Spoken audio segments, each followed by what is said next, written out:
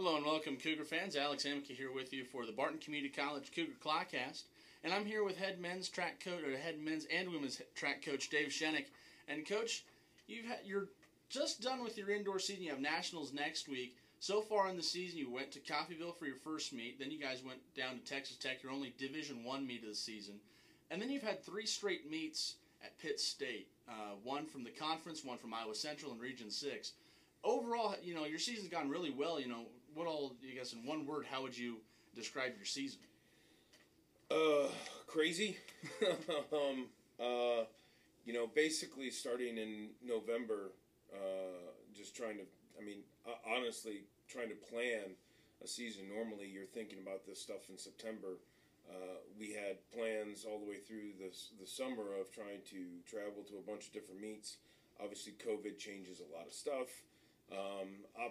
Opportunities change, rules change, and then by the time you get to November, we're kind of running around and trying to figure out, what places we can go and what we're going to do. And so by the time, I don't think we actually ironed out a schedule outside of, we knew we had planned on going to Texas Tech. Other than that, probably nothing until January, which is like insane. We're like a week out from traveling, and we're trying to figure out where we're going. I want to key in on the Region 6 meet you guys were at last week. You guys finished runner-up, both behind Cloud. You had the field athlete of the meet on the women's side with Anna De Silva. You had the top men's assistant of the meet with Coach Edgerton, and you had Anya Ashley. She was the High Point women's athlete of the meet. You guys did really well, and you guys have always done really well at the Region 6 meet. Cloud's kind of catching up to you a little bit in terms of region, but they have a really loaded distance squad, and when it comes to national, it kind of be watered down a bit. But, overall in the Region 6 meet, what do you like out of your performance going into nationals? So the good news was we got back on the track. A lot of us hadn't been on the track in 3 weeks. A lot of our sprinters and hurdlers and what have you, they hadn't been on the track. We saw some throwers, come in a couple weeks ago, getting ready for that meet. But for the most part, just getting an opportunity to be out there. One of the things that we've been missing, just with trying to take care of responsibilities with COVID and all that stuff, is we try and stay away from each other. We try and stay away from everyone else. And when you do that, unfortunately, you kind of create some individuality. So the big thing that we really need to work on coming out of this is working together as a team. We weren't really built for a region this year. COVID just kind of decimated us through grades and some people just not even coming and all kinds of stuff in the fall. And so because of that, we've had to really work on trying to come together. And because, again, like I said, track and field is such a different sport. Throwers are throwing in one facility, and sprinters and hurdlers and jumpers are in another facility. So that's our biggest thing, is learning how to grow as a team and as a group. And normally when we're traveling together, we get a lot more opportunity to kind of, move around and be, kind of as a team and as a group and go do things. And now there's just so many limitations on what you can do. It's go to your room, stay in your room, because we can't meander around. We can't mingle with other people. We can't do all those things. So it's literally just go to your room, come to the meet. Go to your room, come to the meet. And there's a lot of times where you can't even be inside the meet at the same time your teammates are. So that's our biggest thing, is really how do we fight for each other and not just ourselves, which can already be difficult in a sport that's as individualized as track and field is. But I think our best is absolutely on the horizon. And in a week and a half, we're going to find out what we got. And you guys will have a week there to work on, kind of gelling together as a team. You have this week off, and then next week you guys will be at Nationals down at Pittsburgh State at the Plaster Center. It'll be the 4th straight meet that Barton has attended at the Plaster Center. You guys were at the conference meet that the Jayhawk Conference hosted. You then had the Triton Challenge, which was hosted by Iowa State. Now, that was when the weather wasn't really the best, so you only had a limited squad go down there. I believe it was only the throwers, if I have myself correct. That's right. And then you guys had the Region 6 meet last week. So you come in and you have, and I guess the rest of Region 6 have an advantage on the rest of the nation in a sense, as you guys have had the opportunity to run at the Plaster Center 3 or 4 times now in comparison to everybody else, which will be probably their first time running at Pitt State. What advantage do you think that gives you and the rest of the Region 6 schools in that regard to the rest of the field with having, I should say, any familiarity with the facility? You get more accustomed to the ring that you're throwing in. You get more accustomed to the runway that you're running on. You get more accustomed to running on a 300-meter track as opposed to a 200-meter bank track or a 400-meter track. In any given year, most of the high-level teams are going to be moving around and going to some high-level meets. And so you'll see people go to 300-meter tracks. You'll see them run on 200-meter bank tracks. But they all do have a different feel. Some tracks are steeper, some tracks are on the bank, and some aren't as steep. Some are flat 200s. I mean, everything feels different. So there's certainly an advantage in kind of knowing the track and where you can push and where you can't. Obviously, you talk about running 400s. Oftentimes, you're running on a 200-meter track, and you can pace yourself, right, really easy. Sometimes people get lost in pacing on a 300-meter track because it's kind of an oddball number. So there's maybe some advantage there. Getting into a ring, maybe a ring is slower or faster than the rings that you're accustomed to. So there can be some advantage in throwing in that ring or in a specific type of ring.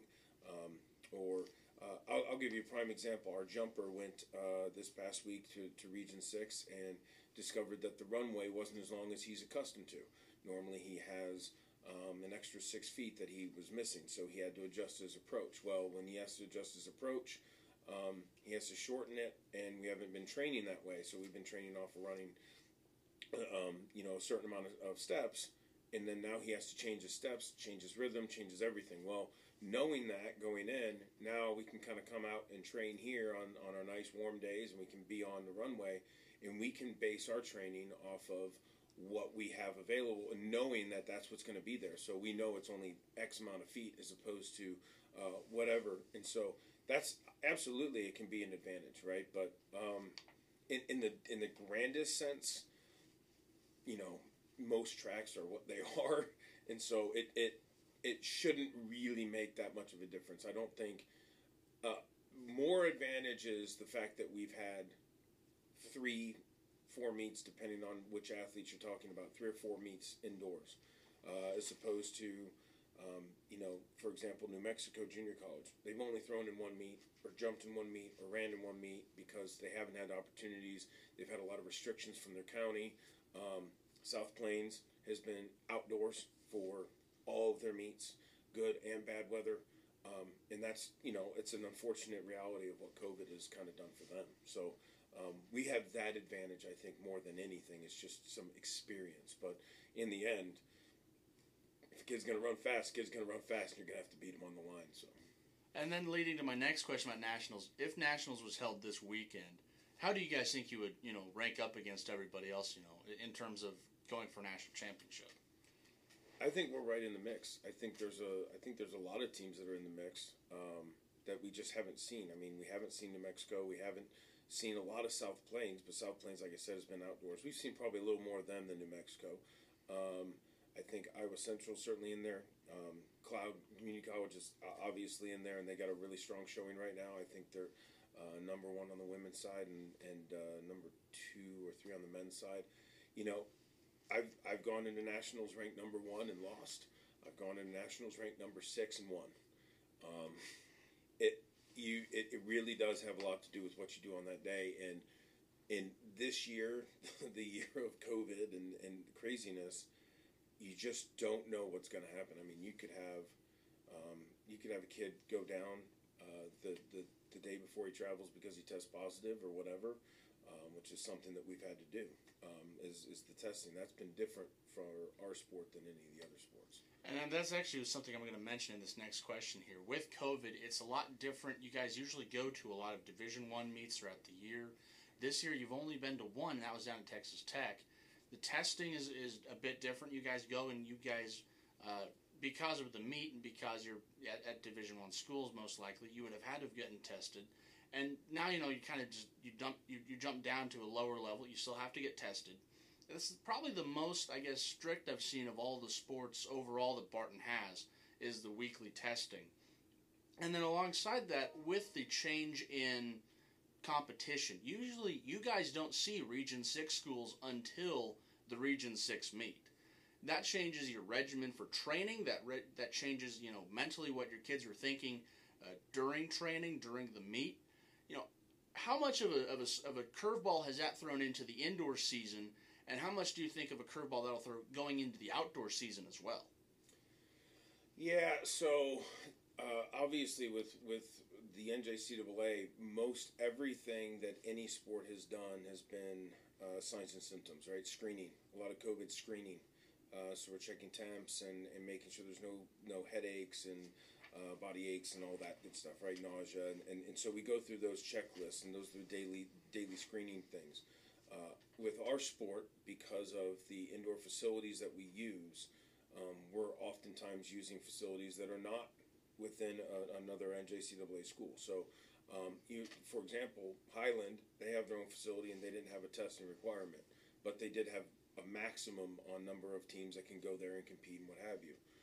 You look at Pitt State, well, they're a Division II NCAA school and they have standards, and their county has standards for testing. They're not going to allow 500 people to just show up in their town and not test and feasibly bring COVID into their town. You could have an outbreak. It's crazy.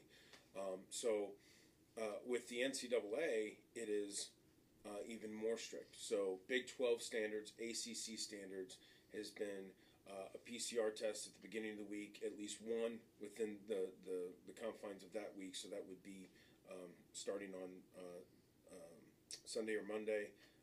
And then you have to follow that later in the week with a subsequent negative test. You can do a PCR test or an antigen test. So the PCR test is the long test. It's the one that takes about 72 hours most of the time. There are rapid PCR tests, but those are extremely expensive and most people aren't getting them. Our county offers free PCR testing, but they didn't allow us to use it for whatever reason. So we had the challenge of that. So we went and we had to go outside of our county and find a nearby place that was also offering the free testing that was willing to do it, and it worked great. They did awesome. They were amazing for us. So that was a hurdle that we had to jump through. Unfortunately, I was really kind of hoping that we'd get a little bit more help on that end, but we didn't. The school's been awesome. Nurse Kathy's been awesome on the testing, and so we get our antigen every week. An antigen test. They stick the swab up your nose, make your eyes water, and make you cough. It's crazy, but you just kind of get used to it, and you go through it every week, and then through a curveball. So that's why even with us going to Pitt State, we do still have to test, and most people aren't having to test wherever they're going. So they're doing signs and symptoms, and then someone kind of hits. But there's we've seen some cancellations a lot in all these other sports, and so. It does have a trickle-down effect. I think the testing has been really good for us. I believe that we're going to see some loosening of some of these restrictions as we see vaccines are becoming more readily available, and more of them are out. There's a little bit less concern. Outdoors, there's way more space. We're 400-meter tracks. We're all outside. You can move people way further apart. Indoor facilities are just really restrictive, and so it's been a lot more limiting. So I think it's going to loosen a little bit and open the door for us outdoors. But again, we're kind of same situation as we were indoors. We've got a couple of plans, a couple of things we'd like to do, but there's just no guarantees. And so here we are. Our first meet's planned in the middle of March, and I think we're going to go to it, but I can't tell you for sure. And if not, then there's a large schedule of junior colleges that are kind of working around each other and trying to get some stuff done, and so there's some fail safes in outdoors. There's a lot more options, but it does, the testing is obviously a challenge. It's been a challenge for a lot of people, but like I said, our nurse Kathy Brock has been awesome on the forefront. She's been with me from day one and talking about testing and what we're going to do. We've set up our testing here. The school has been, supportive in making sure that we get our kids tested so that we can travel and we can do the things that we need to do as a team so we can compete. So it's been really good, and Really pleased with the school support on that end.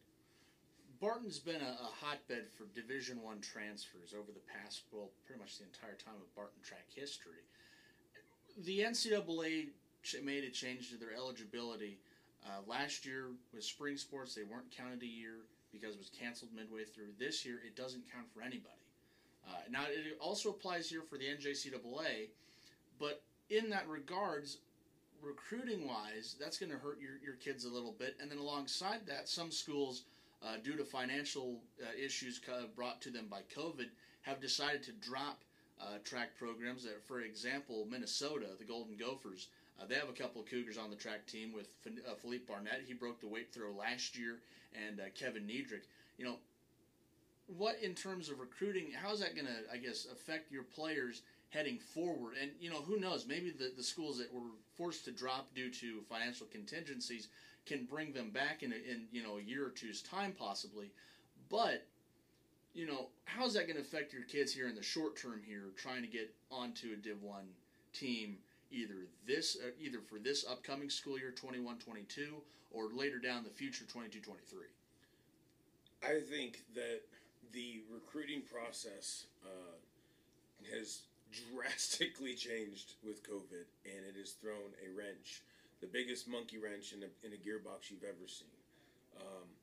Because what you have is a few schools that are at some of these larger Power 5 conferences, and you mentioned Minnesota, for example, and I'm not sure where they're at on the reinstatement. I thought they were working towards reinstatement of their men's track program. Clemson did drop theirs, and I haven't seen anything on the reinstatement of it. So there's some big Power 5 schools that are, yes, they're saying, well, there's expenses there. They can also, there's Title IX, right, which has an effect on how many, you know, men, women, and women's scholarships, and so they're trying to balance that out. But then you have all the effects of COVID and the financial effects, and you don't have as much money coming in, and so yeah, there's all that.